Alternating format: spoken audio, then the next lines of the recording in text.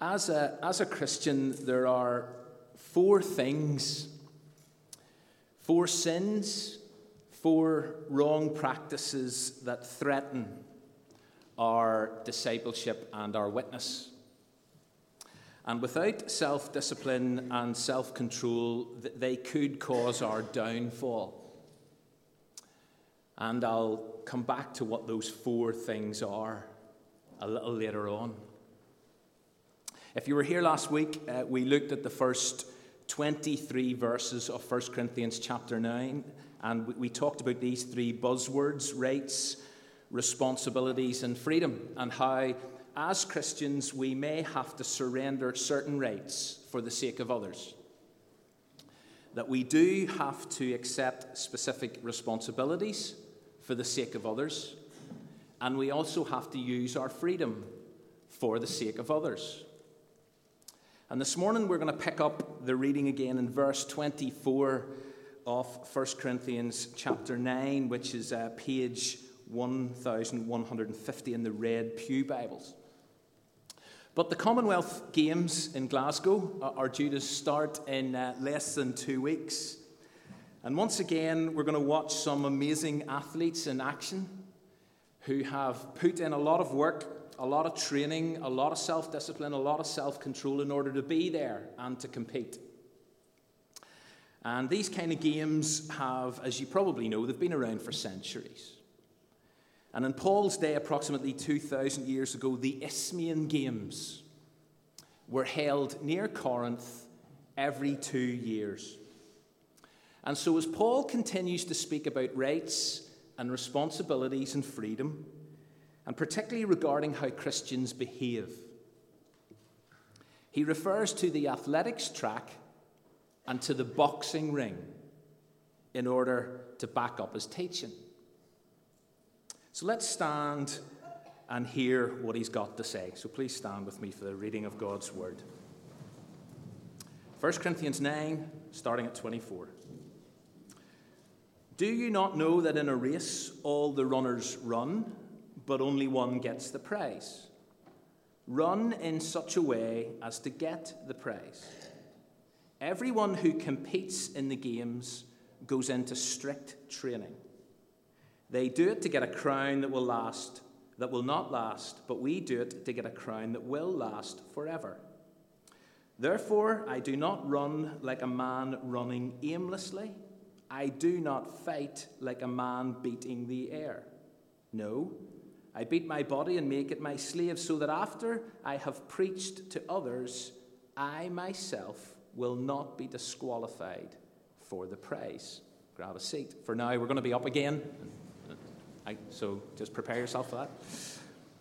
Paul, now I know we could kind of spend ages just in those few verses, but I want to keep this moving. Paul makes the point that anyone who enters these games doesn't just rack up and take part without any preparation. They go into kind of strict training because they know that that's what it's going to take if they're going to stand a chance.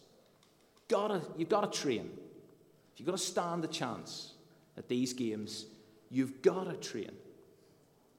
Plus, you don't have athletes entering these games who are going to run around aimlessly, or boxers who step into the ring and start shadow boxing, because we all know what's going to happen in both cases. Runners are never going to get anywhere, or else they're going to veer off track.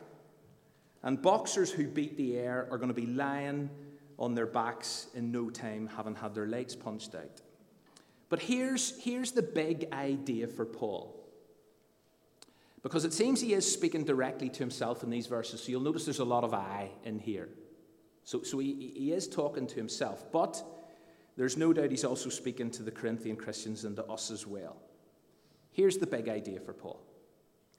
To live the Christian life, or to run this race that is marked out for us, or to fight the good fight, to grab similar kind of language that's elsewhere in the New Testament. To live the Christian life, you must exercise self-discipline and self-control. That's the big idea for this morning, if you like. That's the one phrase I just want you to take away. To live the Christian life, you must exercise self-discipline, self-control. or you're beat.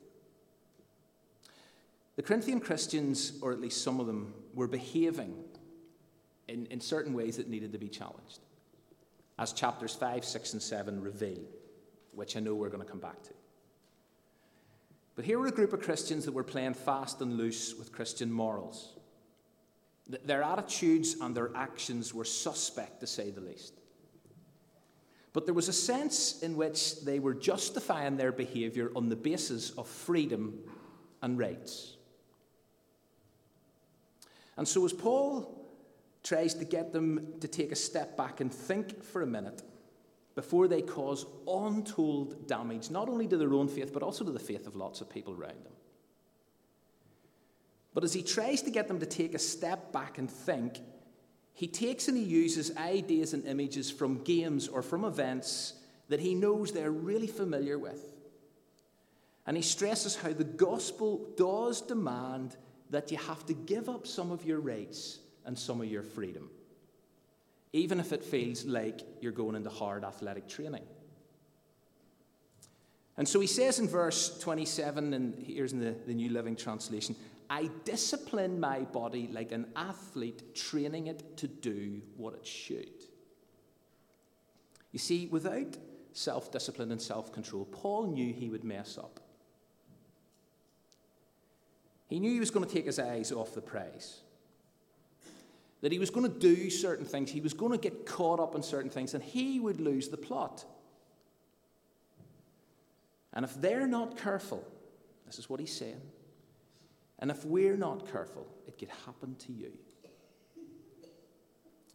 I said there is a sense in which Paul is speaking directly to himself, and so he finishes this little section with a very strong personal comment. I discipline my body like an athlete, training it to do what it should. Otherwise, I fear that after preaching to others, get this bit, I myself might be disqualified. See, moral failure could rule Paul out from receiving the prize. Now, don't get too hung up on or distracted by the possibility that this might mean that a Christian can lose their salvation. I'm not going there this morning. But some people think that that's what this sounds like. But don't get caught up with that. Don't get distracted by that thought. Paul's words here are meant to act as a severe challenge to Christian readers in Corinth and in Belfast to take spiritual discipline and spiritual training seriously. That's why he's writing this.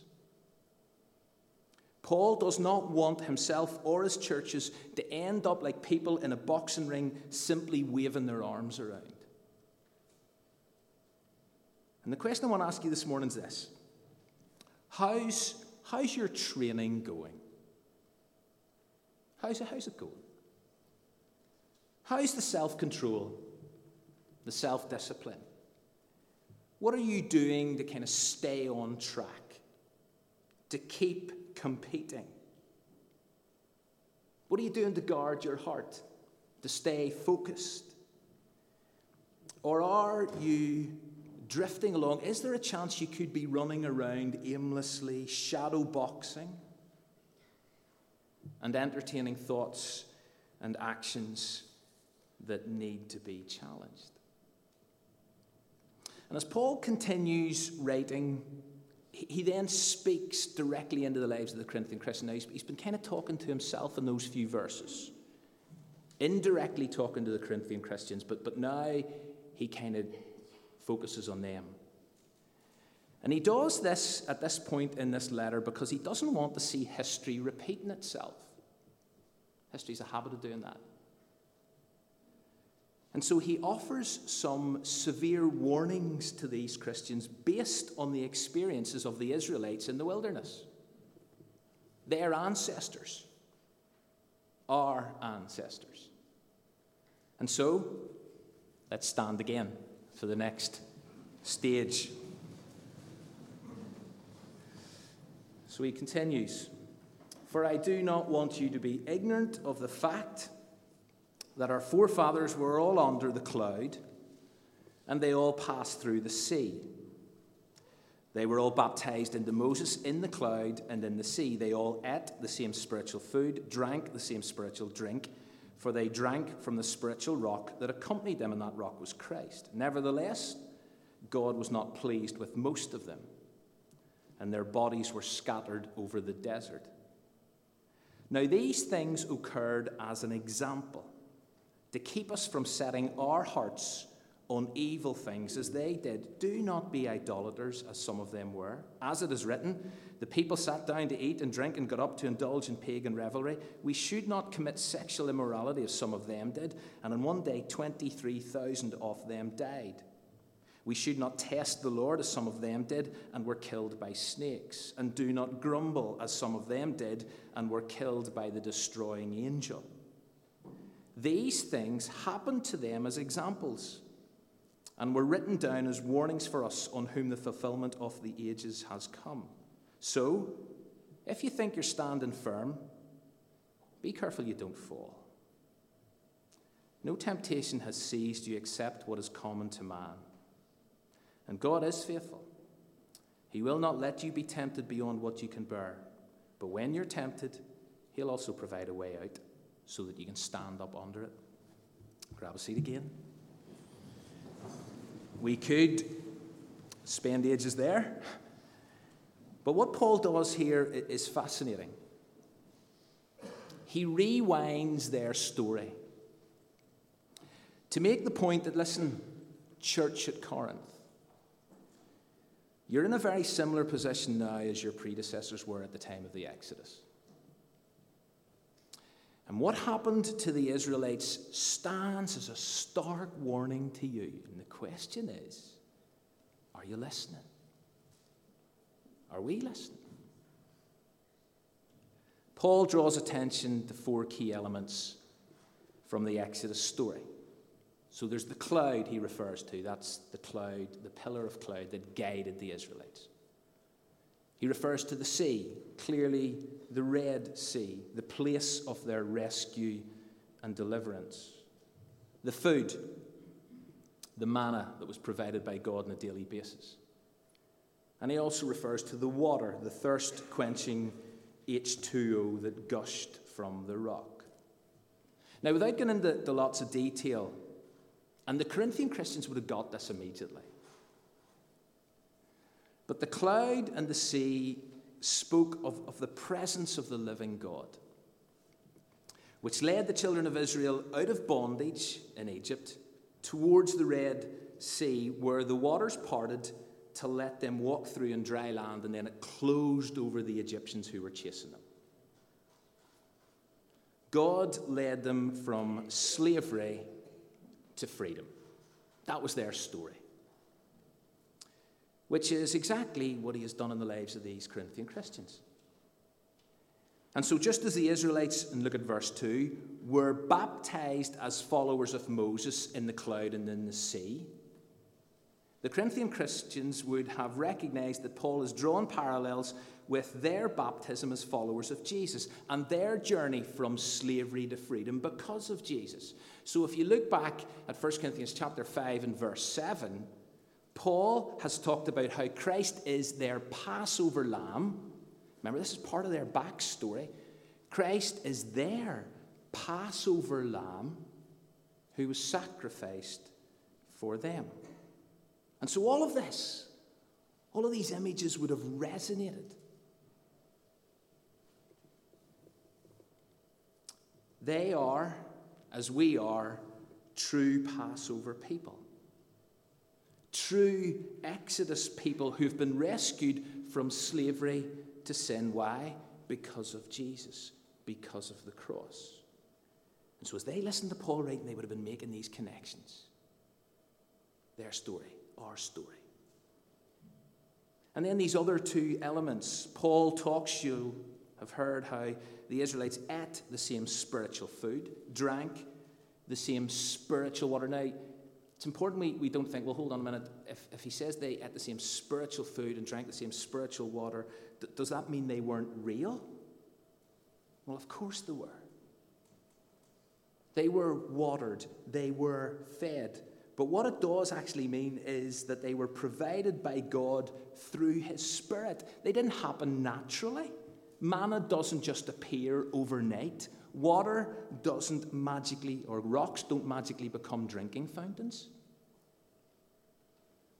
And as the Corinthian Christians read what Paul was saying here, they would have had no difficulty again in drawing the parallels between the provision of that special food and drink for the Israelites on their journey towards their inheritance and God's provision to the Corinthian Christians of the food and the drink of the special meal that they would have celebrated together on a regular basis, the Lord's table, communion, the Eucharist.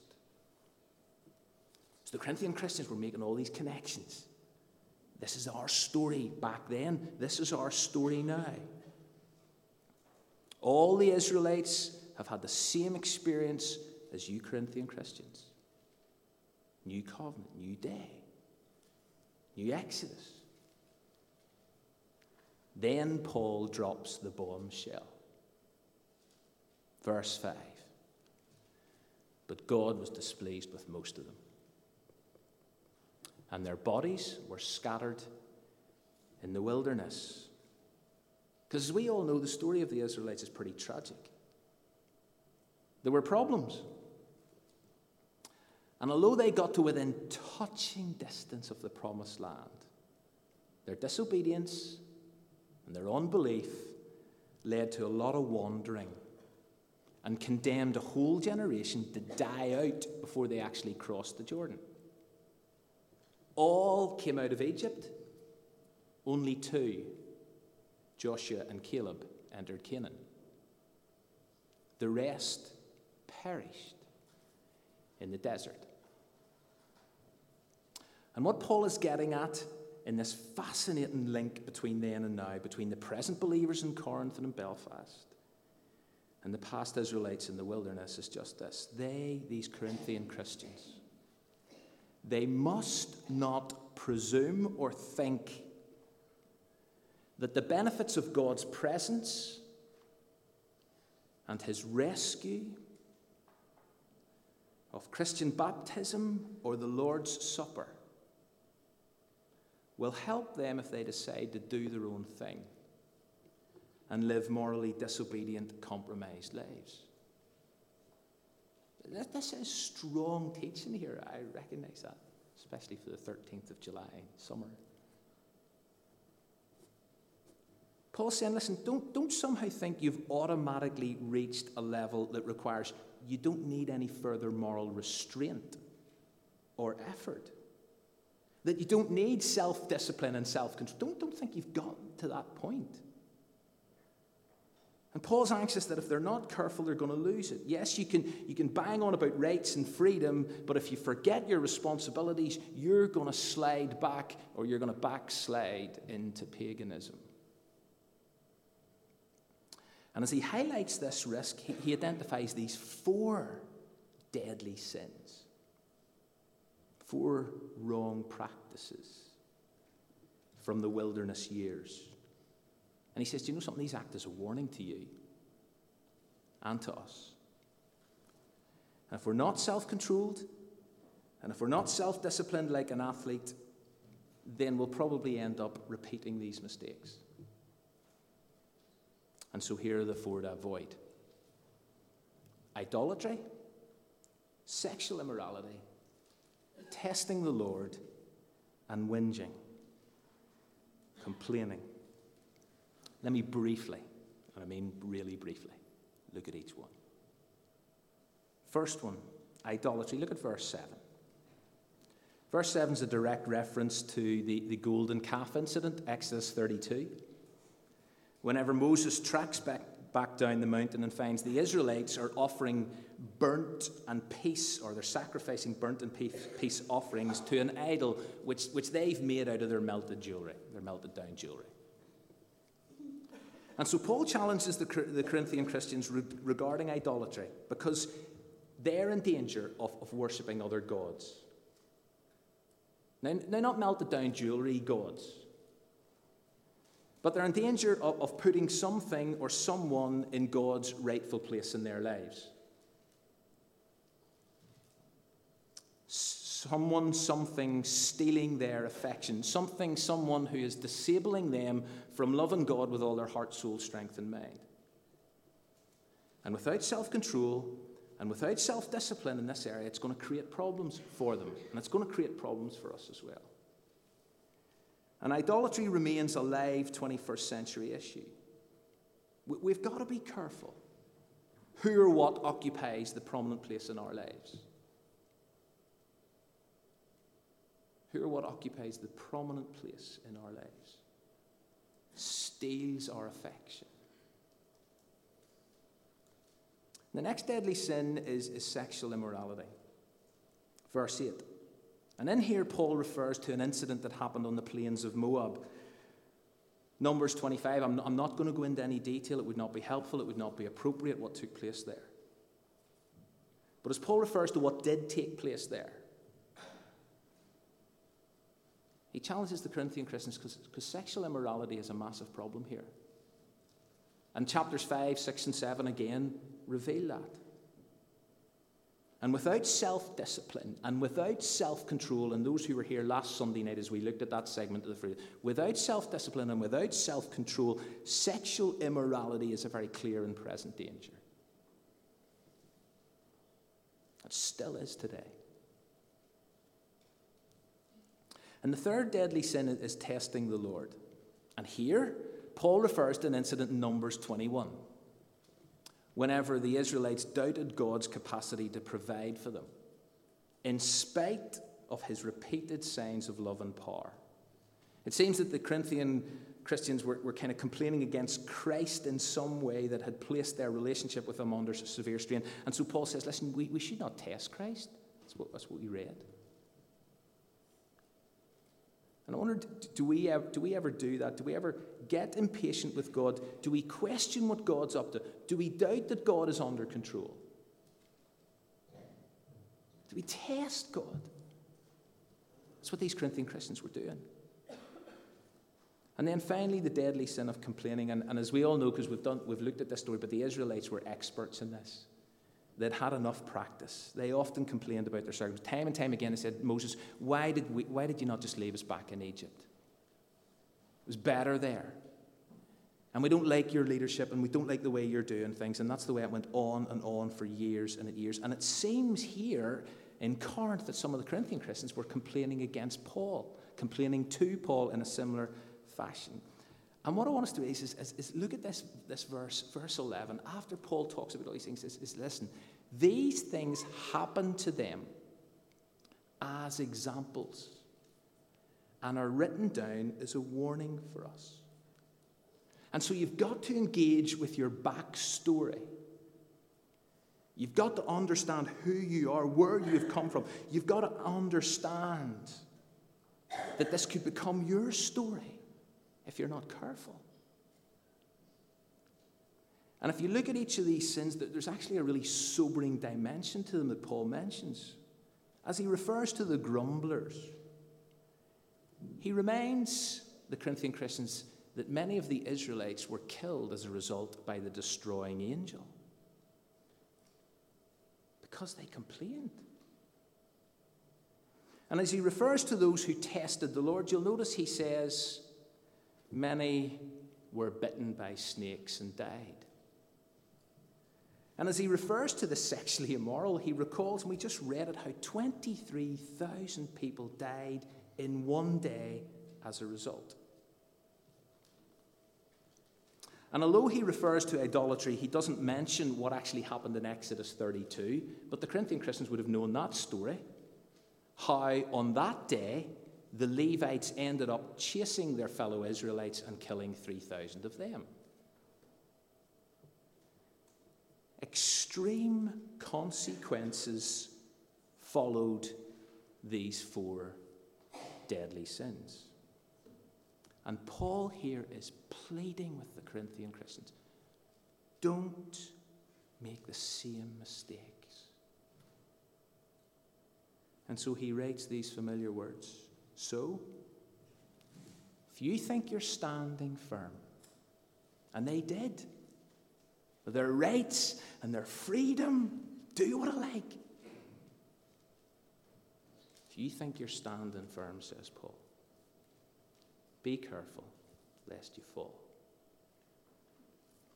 As Tom Wright writes, as the old age and the new, the old covenant and the new grind against one another like two tectonic plates, those who think they are standing firm 1 minute may find a moral earthquake happening all around them.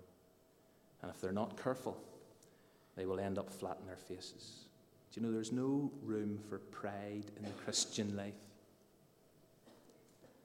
These deadly sins are still a very real danger.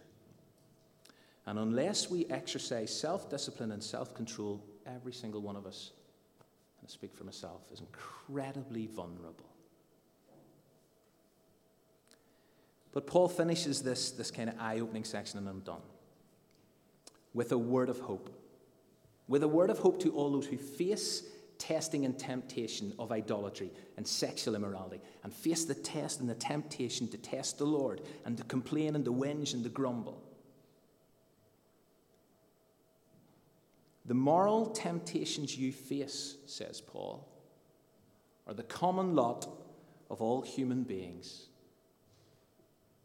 You're not alone in this. You're not unique in this. We all face these temptations and tests. But God, says Paul here, is faithful. And he will not allow you to be shut in a room with no exits. You'll not only be able to bear the testing or the temptation, but you will bear up under it. You will prevail. But the question facing Paul is this: will the Corinthian Christians avail themselves of this God-given way out? Will they avail themselves of it when they need it, or will they end up running around aimlessly, shadow boxing? And the question facing us this morning is this: in an increasingly pagan atmosphere of a contemporary world and culture that is careering away from God, are we willing to head for the nearest exit, which requires self-discipline and self-control, or not? God is faithful, provided a way out. The question is, are we willing to take the way out, which requires self-discipline, self-control? Let's pray together.